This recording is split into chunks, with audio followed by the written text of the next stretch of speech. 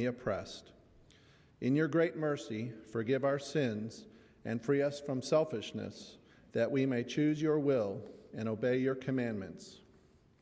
Por medio de Jesucristo, nuestro Salvador. En el nombre de Jesús, amen. Now, as we worship together, may our hearts receive his Holy Spirit, our ears listen to his word, and our voices be raised in praise to the glory of God.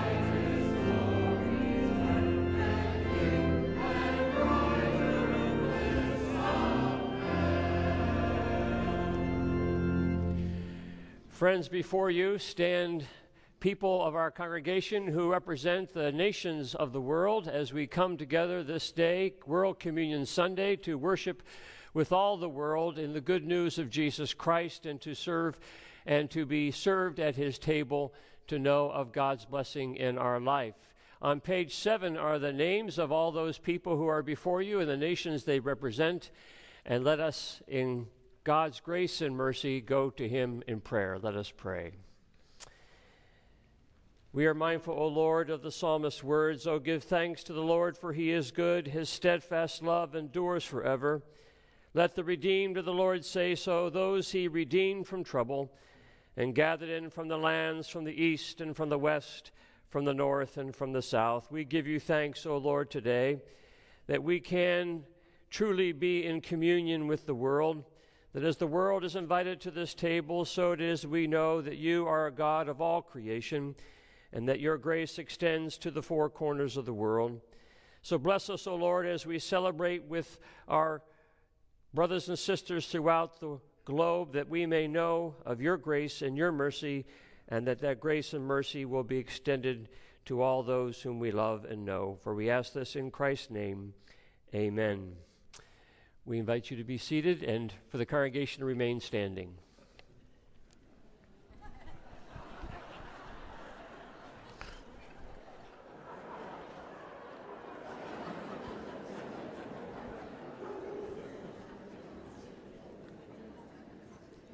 Compassion and forgiveness belong to the Lord our God, though we have rebelled against him.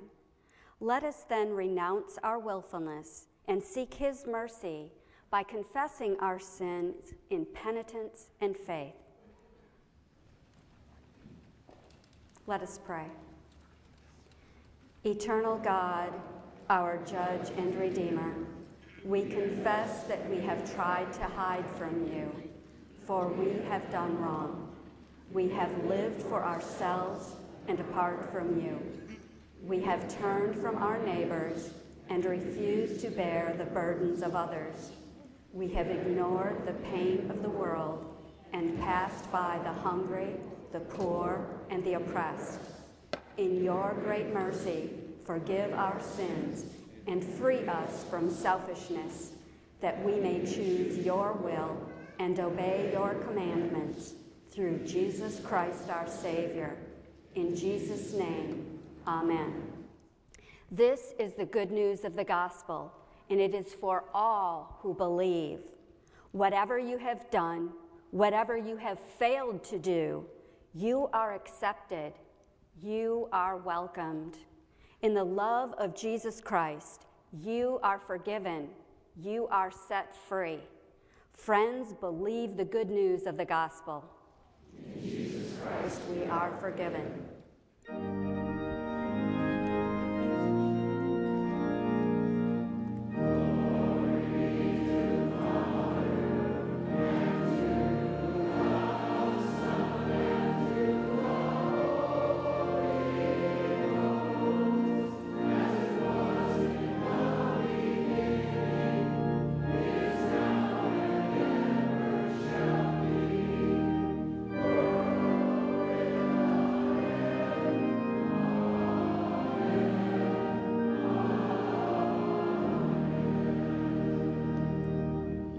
And now, with believers across the globe and down through the ages, let us state what we believe using the words of the Apostles' Creed.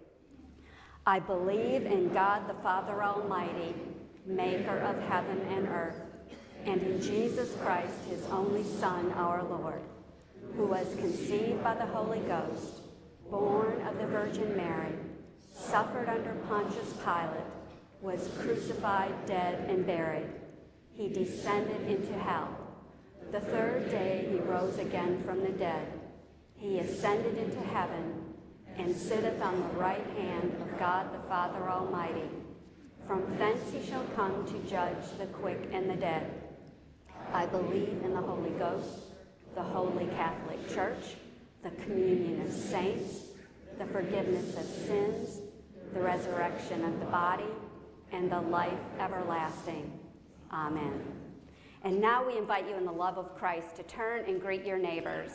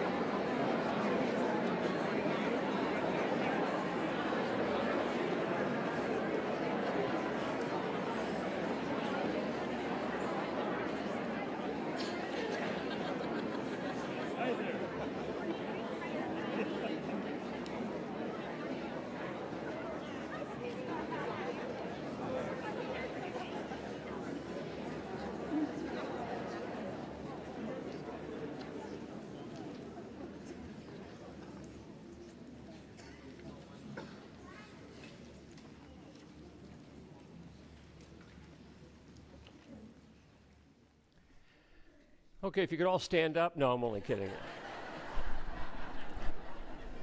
A little worried that you didn't do your knee bends today, so I apologize for that.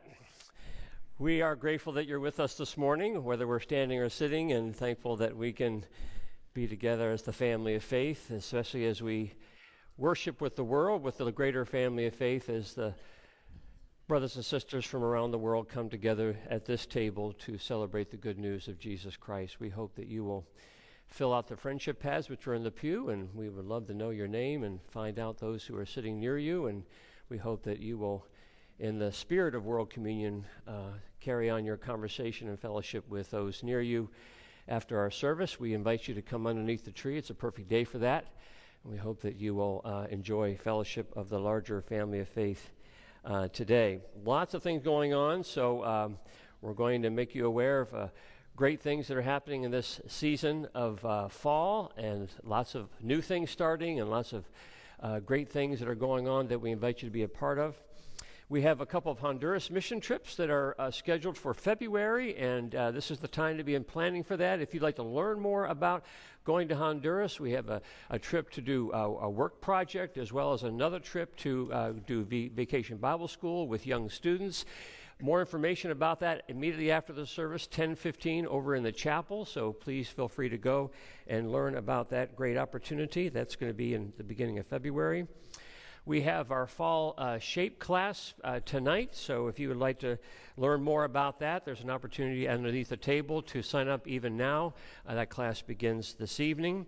Our Palms men will have a breakfast next Saturday, and if you are a man, you are welcome to come and be a part of that fellowship. We have the opportunity to hear from Jeff McCauley, our new Director of Student Ministries, so it's going to be a great time, so we hope you'll come next Saturday, and sign up for that is underneath the tree as well. The Presbyterian women next Saturday are going on retreat, and you, if you're a woman, see, we are an all-inclusive, men and women both on Saturday doing their different things, so we would love to have you join the women up at the retreat center in Dayspring. So if you'd like to learn more about that or sign up, you can see folks underneath the tree. Samaritan Counseling Center, which is a mission of our church that's located right here on our campus, is having a benefit golf tournament in 2 weeks, a week from this Saturday. And if you'd like to learn more about that and sign up for that, that's also underneath the tree. So the tree is the place to be today. We had to postpone yesterday our flu shot clinic. The supplies were not readily at hand by our medical professionals, so we needed to postpone that a week. So next Saturday from 9 to 11, you are welcome to come and be a part of that flu shot clinic. We are beginning our stewardship emphasis this month, and we will be looking at the opportunity we have as a church to pass the baton of our faith and our life as a church to those in new generations, and we invite you to be opening your heart and mind as we begin that journey of stewardship. You'll be receiving communications from our congregation, the challenges that we have before us to be able to be faithful in our ministry to generations to come and in the year to come. So we invite you to be open to that, to be praying about that as we take up our stewardship dedication time at the end of this month. And Genevieve has an introduction to make this morning. Good morning. I think we can all agree that this church was completely filled with glorious sounds last week, and it was an extraordinary send-off for our friend. I'm going to speak right into the camera now. Thanks, John, for making it really hard for us to fill your shoes this week. But luckily for me, I knew of some great shoes I thought that could fit very well into this place. Really, I tried to picture myself having to begin this very big position this week, along with a complete stranger at the organ, and I feel like I should probably run away or something. It is with great pleasure that I introduce to you my friend and colleague, Jonathan Spivey. Go ahead and stand up.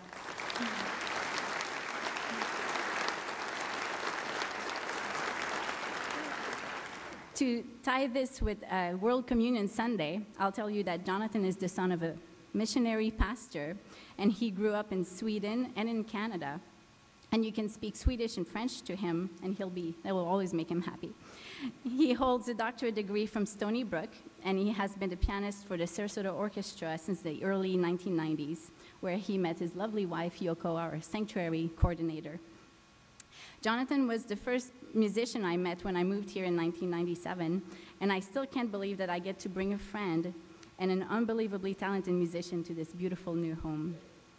We pray that our music will continue to reach God's ears every week, and that we will feel his love as we lift his name through music. Thank you for inviting us into your home. And please continue to pray for the music ministry during this transition period, and we continue to pray for John and Judy, our good friends. Thank you.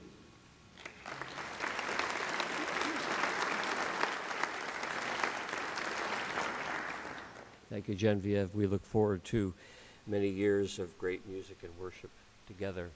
Let us continue our worship through the presentation of our tithes and gifts and offerings.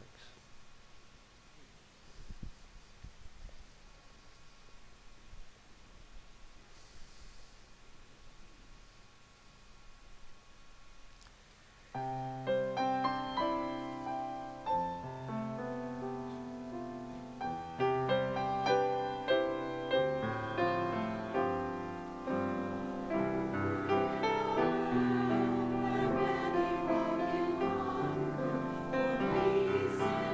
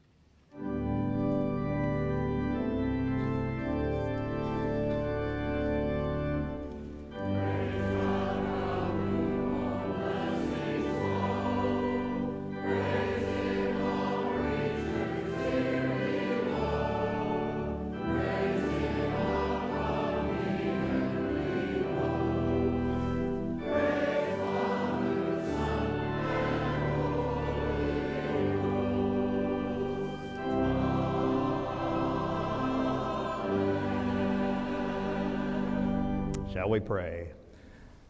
Lord, everything on heavens and on earth are yours. We only give back to you what you've already given to us. So we pray that you'll use these monies for the work of your service and bless us and enable all of us to be totally committed to you in whatever you ask. In Jesus' name we pray. Amen. And now you may be seated. I don't know what's coming, but here comes something very interesting. Definitely. Come on down, and if you would like to have a seat, let's come on down. Good morning. How is everybody? And we still have some amazing costumes. Oh, my goodness. It's so great. Oh, you guys look awesome. So, as they're making their way down, I want to tell you that for the month of October, we are going to talk about honor. Now, we can honor God with our times, our talents, and our treasures, but we can also honor God by how we treat other people. And that's what we want to talk about today, that God looks at our heart, but we often look at what's on the outside. You know, sometimes we judge people by what they wear, by the games that they have, the bikes that they ride, maybe the house that they live in. And God goes, no, I want you to look at the heart. There's this great story in the Old Testament that tells us this lesson. And here's what happens. In 1 Samuel, way in the Old Testament, God's ready to pick a new king. Sounds simple enough. He sends Samuel to Jesse's house. Jesse's got a bunch of sons. And he says, I'll let you know which one. Here come the sons, one by one. 7 sons go by, and he goes, none of those were the right ones, God? And God goes, nope. He goes, Jesse, do you have any more sons? One more son. He's a boy. He's out taking care of my sheep. Surely God doesn't want to make that kid the king. Well, bring him here. So guess what? He goes in, looks at God. This is the one. Well, here's where it gets really good. There is a battle getting ready to start between the Philistines and the Israelites. There's this one guy on the Philistines team, and he said, send me your best soldier. If I win, you guys have to bow to us. If he wins, we'll be your prisoners.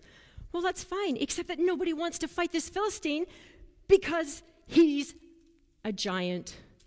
He stands, this is 9 feet. He stands 9 feet tall.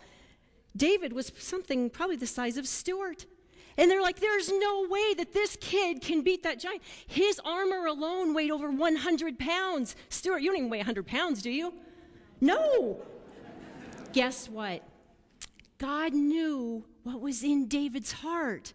And so God gave David exactly what he needed to defeat this giant. Do you remember, anyone know what he used? What did he use, Tallulah? A slingshot and 5 smooth stones. You've heard this before, haven't you? Yes. He put the one stone in the slingshot, knocks him right in the noggin, voomp. He's gone.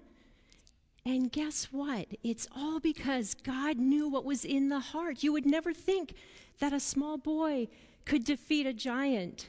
See, God doesn't care for old or young, tall or short, fat or skinny. God cares what's in our heart, and he wants us to care what's in everybody else's heart and not what they look like. Will you pray with me? Gracious God, we ask that you help us not to judge the outside appearance, but to look into someone's heart, that we get to know them, because when we do that, we not only value that person, but we honor you. In Jesus' name we pray. Amen. Let's go to kids' worship. Let me help you with this.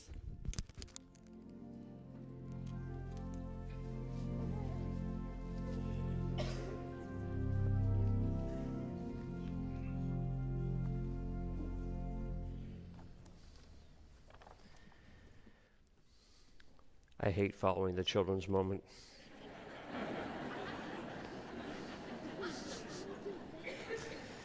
No props, nothing, just...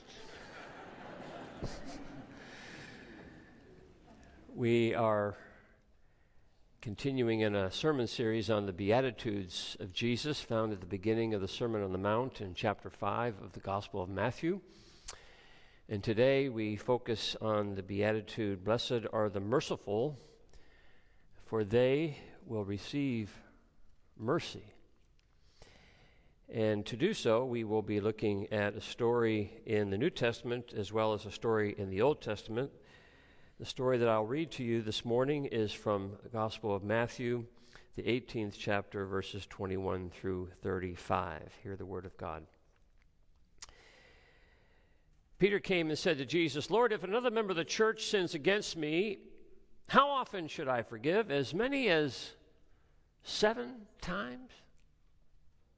Jesus said to him, "Not 7 times, but I tell you 77 times. For this reason, the kingdom of heaven may be compared to a king who wished to settle accounts with his slaves. And when he began the reckoning, one who owed him 10,000 talents was brought to him, and as he could not pay, his Lord ordered him to be sold, together with his wife and children and all his possessions, and payment to be made. So the slave fell on his knees before him, saying, 'Have patience with me, I will pay you everything.' And out of pity for him, the Lord of that slave released him and forgave him the debt. But that same slave, as he went out, came upon one of his fellow slaves who owed him 100 denarii, and seizing him by the throat, he said, 'Pay what you owe.' Then his fellow slave fell down and pleaded with him, 'Have patience with me, and I will pay you.' But he refused. And then he went and threw him into prison until he would pay the debt. When his fellow slaves saw what had happened, they were greatly distressed, and they went and reported to their Lord all that had taken place. And then his Lord summoned him and said to him, 'You wicked slave, I forgave you all that debt because you pleaded with me. Should you not have had mercy on your fellow slave as I had mercy on you?' And in anger his Lord handed him over to be tortured until he would pay his entire debt. And so my heavenly Father will also do to every one of you who, if you do not forgive your brother and sister from your heart." This is the word of the Lord. Let us pray. By your grace and through your mercy, O Lord, we are given this chance to hear again your word. And we pray, O Lord, that these words to come will simply point to that word just read and to the word made flesh in Jesus the Christ. For we pray this in his name. Amen. In his masterful biography of Harry Truman, David McCullough relays the story of an episode that took place years after the end of Truman's presidency, when he and Bess were back in Independence, Missouri. It was a story recounted by the local Presbyterian pastor, Thomas Melton. Reverend Melton told of a cold February day in Independence, wind blowing and snow falling, and he had been given the task of burying a former resident of Independence who had moved away, no doubt to Florida, and died. The body had been shipped north, a notice had been placed in the paper, and as sometimes happens, when the pastor and funeral director arrived at the graveside, nobody had come. No one was left to pay last respects.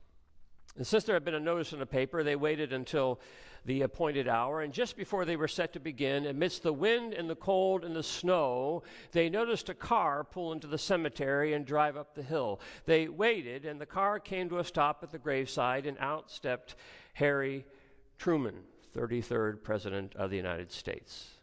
Truman stood at the graveside while in the biting Missouri cold, the pastor performed the committal service. After the committal was over, Reverend Melton went to the former president and said, "Mr. President, why are you here? It's cold, it's bitter. Did you know this man?"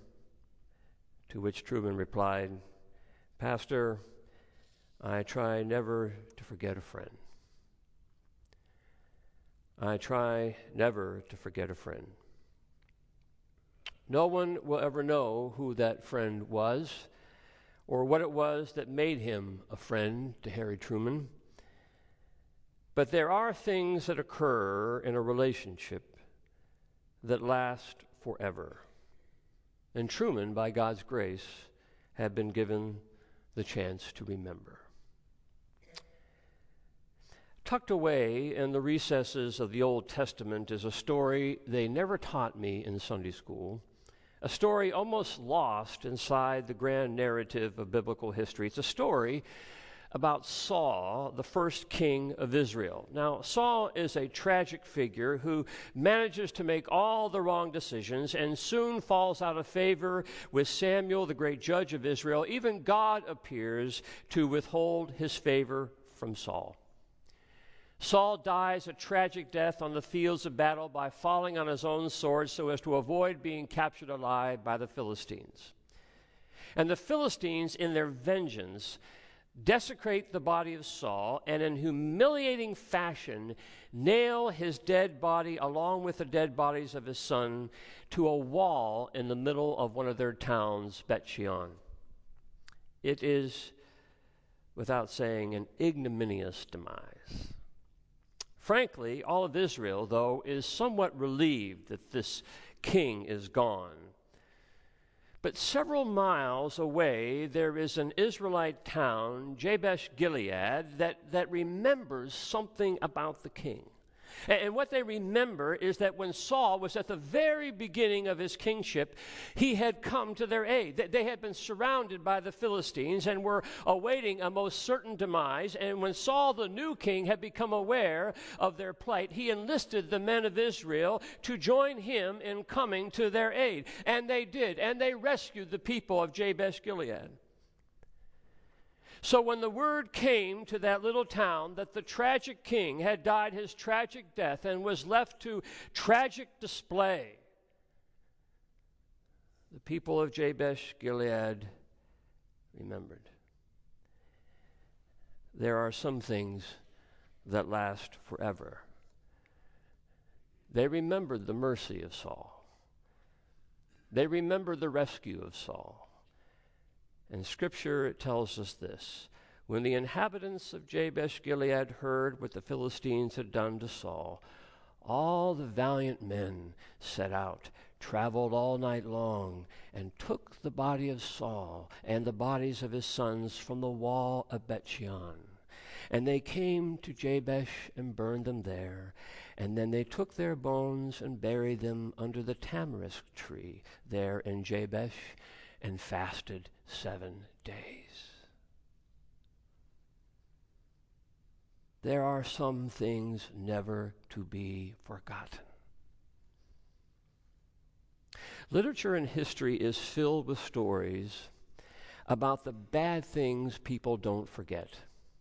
Feuds that last generations and centuries. Hatfields and McCoys, Montagues and Capulets, the Irish and the British, Christians, Muslims, Jews, Republicans and Democrats. You don't have to look long or far to find the bad things that people don't forget. And what history would want to tell us is that it's these bad things, these grievances, these transgressions, these bones to pick, these are the things that last forever. We are doomed to such ignominious destiny. But for the people of Jabesh-Gilead, there was a tamarisk tree. Yes, that's the tree that's in your bulletin. A tamarisk tree that reminded them of something different. Blessed are the merciful, for they shall receive mercy. Mercy never goes away. Mercy lasts forever. Theirs were not bones to pick, theirs were bones to bury, properly, and with a fast that lasted 7 days. Blessed are the merciful, for they shall receive mercy. So, Peter approaches Jesus and wonders with him about how long does he have to wait before he begins making people pay for the bad things they've done. What is the statute of limitations when it comes to mercy, Jesus, he asks. How many times do I have to forgive? And then he throws out a crazy number. 7 times? 7 times do I have to turn the other cheek? But then Jesus throws out an even crazier number and says, how about 77 times. Or in other translations, it says 7 times 70. Well, from there, Jesus tells a story about the guy who has this person in his life who is in debt to him up to his eyeballs. He's got this guy in his life who has taken advantage of him, treated him like a chump, who has taken him for granted, who has taken him for just about everything he's got. And so he says to himself, okay, enough's enough, time to pay up. And he goes to the guy and he says, that's it, time to pay up. And so the guy begs for mercy. Now, we can imagine that this is not the first time this guy has begged for mercy. You don't get into debt up to your eyeballs without begging for mercy along the way. So he's, again, begging for mercy. And so this guy says to himself, no way, pal, enough's enough. You got to pay for this the rest of your life. The statute of limitations is over. But then, for whatever reason, he opts for mercy. He gives in again. And he doesn't just give in, he clears the decks. This guy's free and clear. You don't owe me a dime, pal. Now, with that, of course, he takes this enormous risk because he doesn't know if this gesture is going to make any difference. It may not change this guy, but he does it anyway, cancels the IOU for $1 bazillion, and he may never see the fruit of it. And yet what he's willing to believe is that mercy is enough. Mercy is enough. That mercy on its own is enough, regardless of whether it's understood or remembered. Someday, somehow, the merciful receive mercy. Not unlike Lucy, remember holding the football for Charlie Brown so he can kick it? And she keeps pulling it away, and he keeps trying, and he keeps giving her another chance. And so sure enough, the guy doesn't get it. He doesn't understand. The mercy just rolls off his back, and he runs into a guy who owes him a box of paper clips, and he says, I can't let those paper clips go.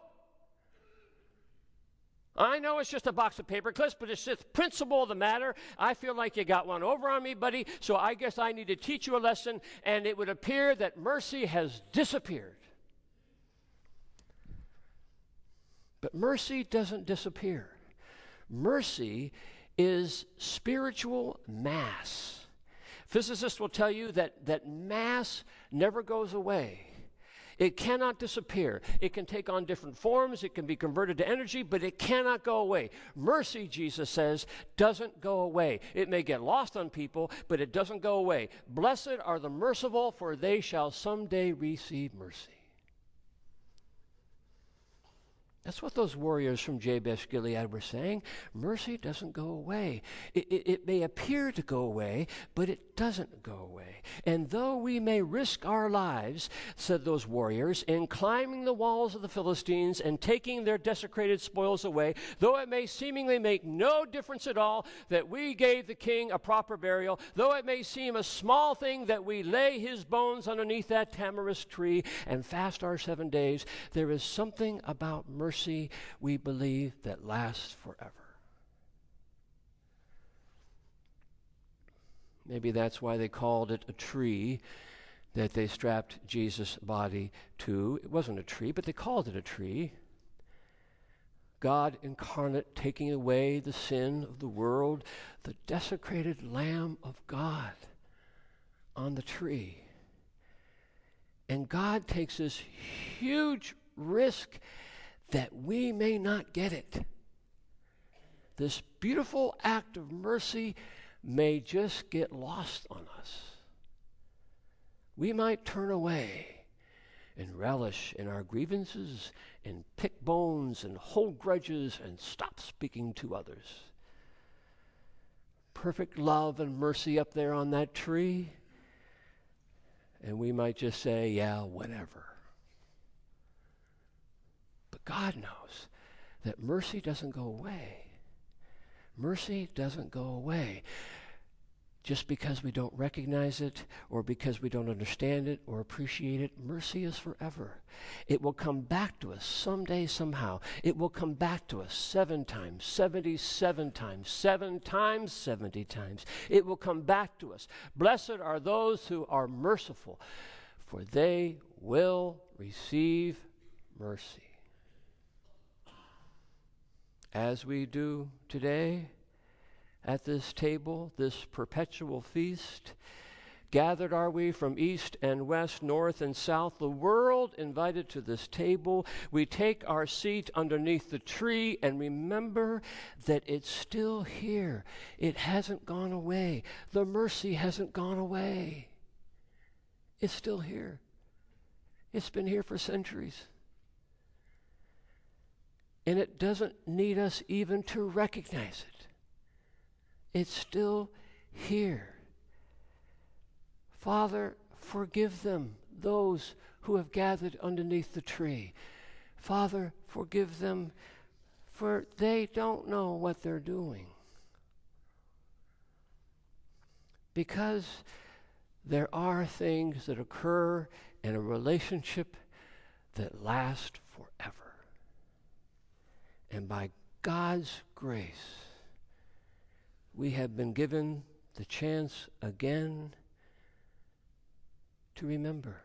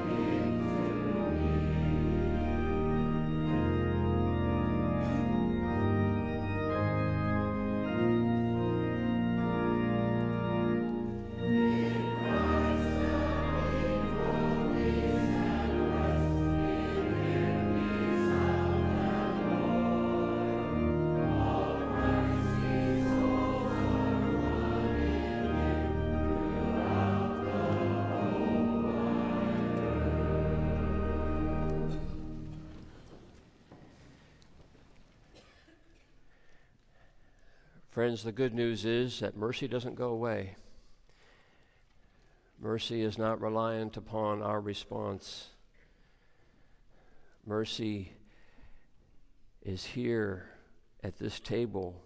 As sure as we come to this table once a month, as sure as the world comes to this table once a year, so sure it is that God's love for us is unconditional. It does not take our merit. It doesn't take our figuring it out. It doesn't take our having to be a certain kind of person in order to merit this. God's mercy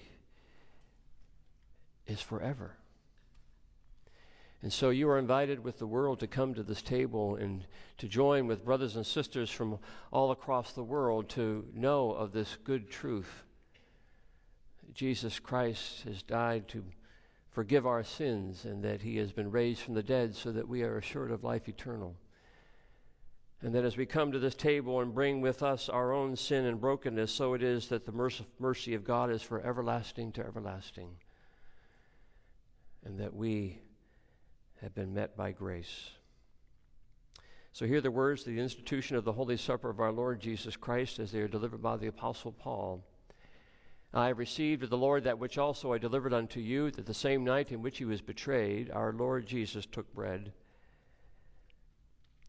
And after he had given thanks, he broke it. And he said, "This is my body, broken for you. Do this in remembrance of me." And after supper, Jesus took the cup. And he said, "This cup is the new covenant in my blood. Drink it in remembrance of me. For as often as you eat this bread and drink this cup, you remember the Lord's death until he comes again." And he will come again. Let us pray. We rejoice, O Lord, that in Christ there is no east or west, there is no south or north, that you extend your grace to the four corners, and that you love us without condition. We ask, O Lord, that you will allow us, through your Spirit, to come to this table, to receive from this table these gifts of grace and mercy. So consecrate these elements, these common elements, such that they would become for us spiritual food, the heavenly feast, that we may know that we join together with all the saints in worshiping the Lamb of God who takes away the sins of the world. So bless us, for we pray this in the name of Christ, who taught us all to pray, saying, "Our Father, who art in heaven, hallowed be thy name. Thy kingdom come, thy will be done, on earth as it is in heaven. Give us this day our daily bread, and forgive us our debts as we forgive our debtors. And lead us not into temptation, but deliver us from evil. For thine is the kingdom, and the power, and the glory forever. Amen." Our Lord took bread.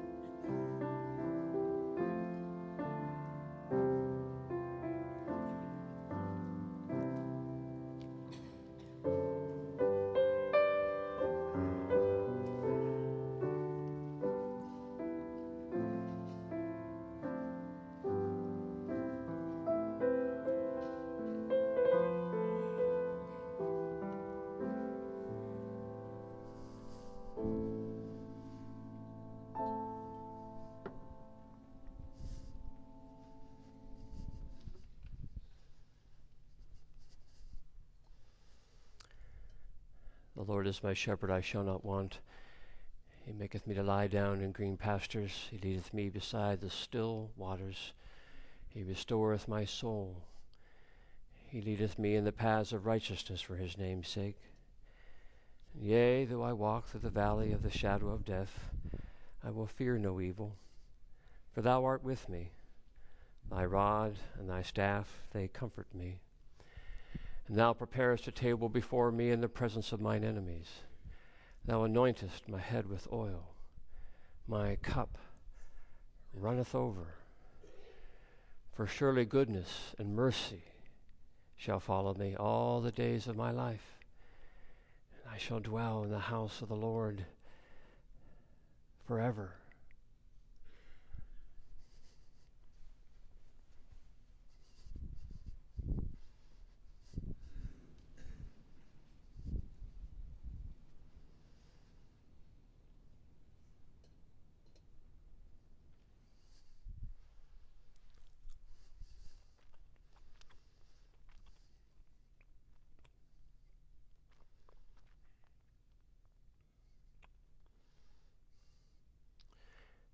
And the Lord took the cup.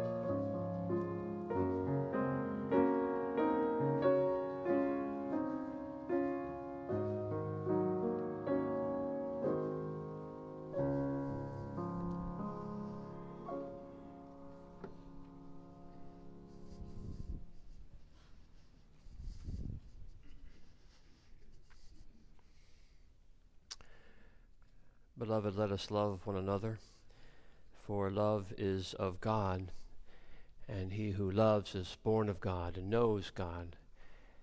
He who does not love does not know God, for God is love. In this, the love of God was made manifest among us, that God sent his only Son into the world, that we might live through him. In this is love, not that we loved God, but that God loved us and sent his Son to be the worthy sacrifice for our sins. Beloved, if God so loved us, we also ought to love one another. For no one has ever seen God, but if we love one another, God abides in us, and his love is perfected in us.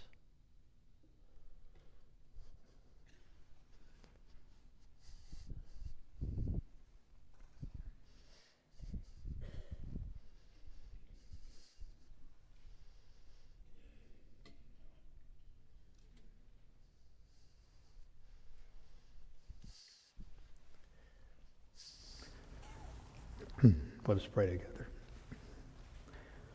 Lord, you are worthy to receive glory and honor and praise. We praise you for your love and mercy in giving your only Son, Jesus, to die on the cross, to save us. And by this offering of himself once and for all time, your Son made the perfect, complete sacrifice for the sins of the world and obtained an eternal deliverance for his people and enabling us to live a new life. Therefore, we lift our hearts and voices to you in praise, saying, Holy, holy, holy, Lord, God of power and might. Heaven and earth are full of your glory. Hosanna in the highest. Thank you for this time together. In Jesus' name, amen.